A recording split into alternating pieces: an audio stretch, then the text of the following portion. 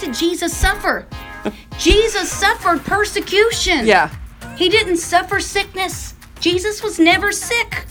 He never suffered sickness. He suffered persecution. Satan persecuted Jesus Christ. He nailed him to a cross. He beat him. His family didn't believe in him. Yeah. Satan was the one who caused him to suffer persecution. Jesus suffered through persecution because he stirred up people around him not to believe and to fight him. Everywhere he turned in his ministry, he had to battle people who didn't believe. He had to battle the Pharisees who were accusing him. He had to be spit at. He had his beard ripped out. He was beaten. He suffered persecution. He didn't suffer sickness. So if you live right, you will suffer persecution. Because Satan doesn't like the word of God. So if you teach and you declare and you proclaim healing, if you go around laying hands on people and delivering them and praying over them and they're healed and from sickness, you will suffer persecution. If you go about sharing the gospel with people and people get saved and you go telling them about the goodness of the gospel of Jesus Christ, Satan is going to come against you and you will suffer persecution. Not a broken leg. Not. Yes. Exactly. Sorry, it's just I was thinking that it's just it's funny, but we have. But people think that. You have to stay biblical. Yes. You have to stay grounded in the Word. You go to the Word for everything. The Word is your source. If you don't understand something, find it in the Word. If you hear somebody preach something, back it up and look up the scriptures and study it for yourself and make sure that they're getting what they're teaching you from the Word of God. If not, throw that stuff out. Don't believe in lies. We cannot walk around in deception because deception robs us of our power. That's right. All right, number 6. All right, number 6. The myth says God must be chastising me with this sickness to teach me something. Yes, once again, twisting the words in the Bible, because that's what Satan does. He is the master of deceit. As a matter of fact, the Bible says that Satan is the father of all lies. This is a lie. And it's a horrendous, awful lie that goes against every aspect of the character of God. And here's why. Let me tell you first, this is the scripture where people get this from, and Satan has twisted. Hebrews 12:6. Here's what it says. Hebrews 12:6. Because the Lord disciplines the one he loves, and he chastens everyone he accepts as his son. We read that. It does not say, because the Lord makes sick the ones that he loves. Doesn't say it.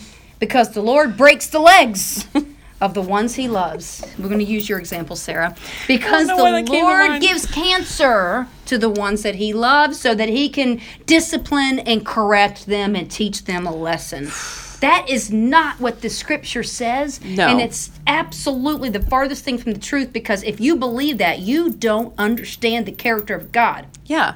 This word, discipline or chasten, it means to train a child to educate. How do you train your child? If you have children, if you're listening to this podcast and you have children, or if you have siblings, and we have parents, right? We have. How did our parents train us? Hopefully they did a good job. You send them to school first of all to educate them, because that's part of it. Also means to be educated so they can be taught. And then you discipline them and correct them, also to teach them. Yeah. So if we believe in this heinous lie that he uses sickness or cancer or some god-awful thing that's of the devil to teach us something, to discipline us, then that means that as a parent, could you take your child who does something wrong? And let's just hypothetically say, I don't know, I'm not a doctor, so I don't know if you can do this or not. But let's say that you could spread cancer by putting it in a syringe in some form of like a vaccine or something, and you could give it, and you could spread it like a virus by just, putting it airborne in the air, or just giving it a shot. Could you imagine me looking at my daughter Haley and saying, that's it? You have blown it this time. Get over here. I'm giving you a shot of cancer, and you're going to learn. I'm going to teach you through cancer, and I'm going to make you sick. Oh, God. when if a parent gave a child a virus to discipline. I mean, come on, in our culture right now, if a parent even spanks a child on the tush in a way that's a biblical, loving way to discipline, but with a spanking on a little child's fanny that says, pop, pop, no, I said no, don't do that. It doesn't hurt the child, but it disciplines the child, right? It doesn't harm the child, but it disciplines the child because it's an act of love. Our culture can't even go there. Half of our culture is like, oh, I can't. How would dare you spank a child? I'm calling child services. You smacked your little Johnny, as Dallas says, your little Sally Sue on the hand. That's it. You're going to prison. That's our culture. Yes. Can you imagine our culture if a parent was saying, well, but they went out and they did something they shouldn't have done, and I disciplined my child, and I gave him a deadly virus to make them learn. They'd go to jail. We can't fathom. Yeah. That's not love. That's like the most heinous, horrific thing. What parent could do something like give a child sickness and disease to teach him a lesson? I can't stand the thought of a parent abusing a child. No. I can't stand the thought of a poor little child being neglected, being shoved in a closet to teach him a lesson, being deprived of food. And these abuses and these heinous things happen in our culture today. And we think it's the most evil thing in the world, but yet we're going to turn around and tell God, our Father, that he could do the most evil thing and teach us a lesson by putting sickness on us? It's a lie. It's not the character of God, and it's absolutely not true. God does not discipline us with sickness. So, myth number 7 says that God put sickness on people because, back to the Bible, he did it to Job. Yeah. Look what he did to Job. You know, he caused Job to be sick. He put boils all over Job. Look what he did to Job. Suffering like God Job. Did it. And no, God did not make Job sick. The devil did. God did not do it. But then they'll say, here's the argument, but God gave the devil permission because Satan came and asked for permission. True, God did give him permission, but God did not commission it. There's a difference. God did not commission it. God will permit someone to rob a bank, but he will not commission it to do it. He will not commission a soul to rob a bank. He'll permit someone because we have free choice. We have free will. That's why people can go about doing evil things to people, because God's, once again, not in control of Sarah's actions, because Sarah has the free moral choice to do what Sarah wants. And if Sarah wants to go and rob a bank, God wouldn't commission her, hey, go rob that bank, Sarah, but he wouldn't stop her from doing it. He would permit it. He wouldn't stop it. And here is why Job suffered what he suffered. The Bible is very clear why Job suffered the sickness, and even why he suffered the tragedies that happened to him, the poverty, he lost everything, the death of his children, all these things. I want you to look at Job 3:25. Job said, "What I feared has come upon me. What I dreaded has happened to me." Job opened the door to Satan, and it was the permission that Satan needed because of fear. Wow. Fear is sin. He had a crack in the wall that Satan could come. The hedge of protection was removed because Job was in fear. He operated and he had fear and he was afraid. And so the Bible says that Job, it's clear that Job said, "What I dreaded and what I have feared has happened to me, and it has come upon me." In Job 42:10, it says that God turned Job's captivity around. Wow. So that means that when Job was sick, when Job was he was sick and laying on the ground with boils, and when he was in poverty and he had nothing, he lost everything, that he was in captivity. And it was God that came down and turned that captivity around. It was God that took his captivity and removed and freed him healed him, set him free, and he gave him double for his trouble, as I think what Perry Stone calls it. He gave him double for his trouble. So God turned what Satan meant for evil, Yeah. for Job's good. He turned things around and he got a double portion. He multiplied, he doubled everything that Job ever had in the first place. And he healed him. And he lived, I think, 140 years. Wow. After that. Yeah. He had lived a very long life afterwards, a very long and a very abundant life afterwards. But what happened and what allowed and gave permission for Satan to come in and do this was the sin of fear, unbelief, being afraid. Whew. Well, we are at number 8, our final myth.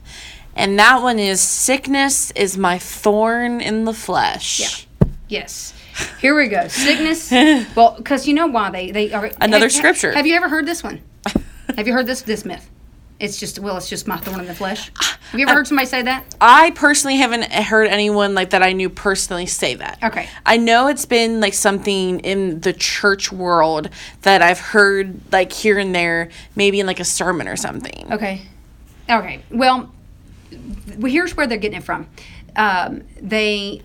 Paul said that he had a thorn in his flesh. Okay. And there's a scripture, and it's in 2 Corinthians. And so because Paul said that he had a thorn in the flesh and that he prayed 3 times and God wouldn't deliver him of it, people say, well, I prayed and God didn't heal me, so it's my thorn in the flesh. Ah, okay. So this is where this is coming from. But you cannot read in the Bible that Paul's thorn in the flesh was sickness because it's not there. Paul tells us exactly. He gives us exactly what the thorn in the flesh was. And you want to hear what it is? I do. 2 Corinthians 12:7. Here's what it says. Therefore, in order to keep me from becoming conceited, I was given a thorn in my flesh. And here he is. He says what it is right here. A messenger of Satan to torment me. Wow. So the thorn in the flesh that Paul experienced was a messenger of Satan, a demon spirit, an evil spirit. If you read in the epistles and you read the New Testament, so Paul wrote the epistles. Right. They were letters. The epistles are letters. And in these letters to the church, when you read them, Paul talks about the persecutions. You see the opposition.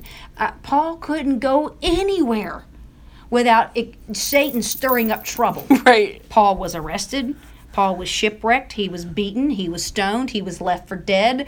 I think it was when he went to Thessalonica. It was such a riot that was stirred up in the city that he had to leave. The city. He couldn't stay there. When you read through, he even lists in the Bible all of the things that he suffered for Christ. I mean, he said he was in hunger. He was in pain. There were times that he was without. He was left in the middle of the sea, floating in the middle of the sea. He was shipwrecked and had to spend a night in the sea. There was so many things.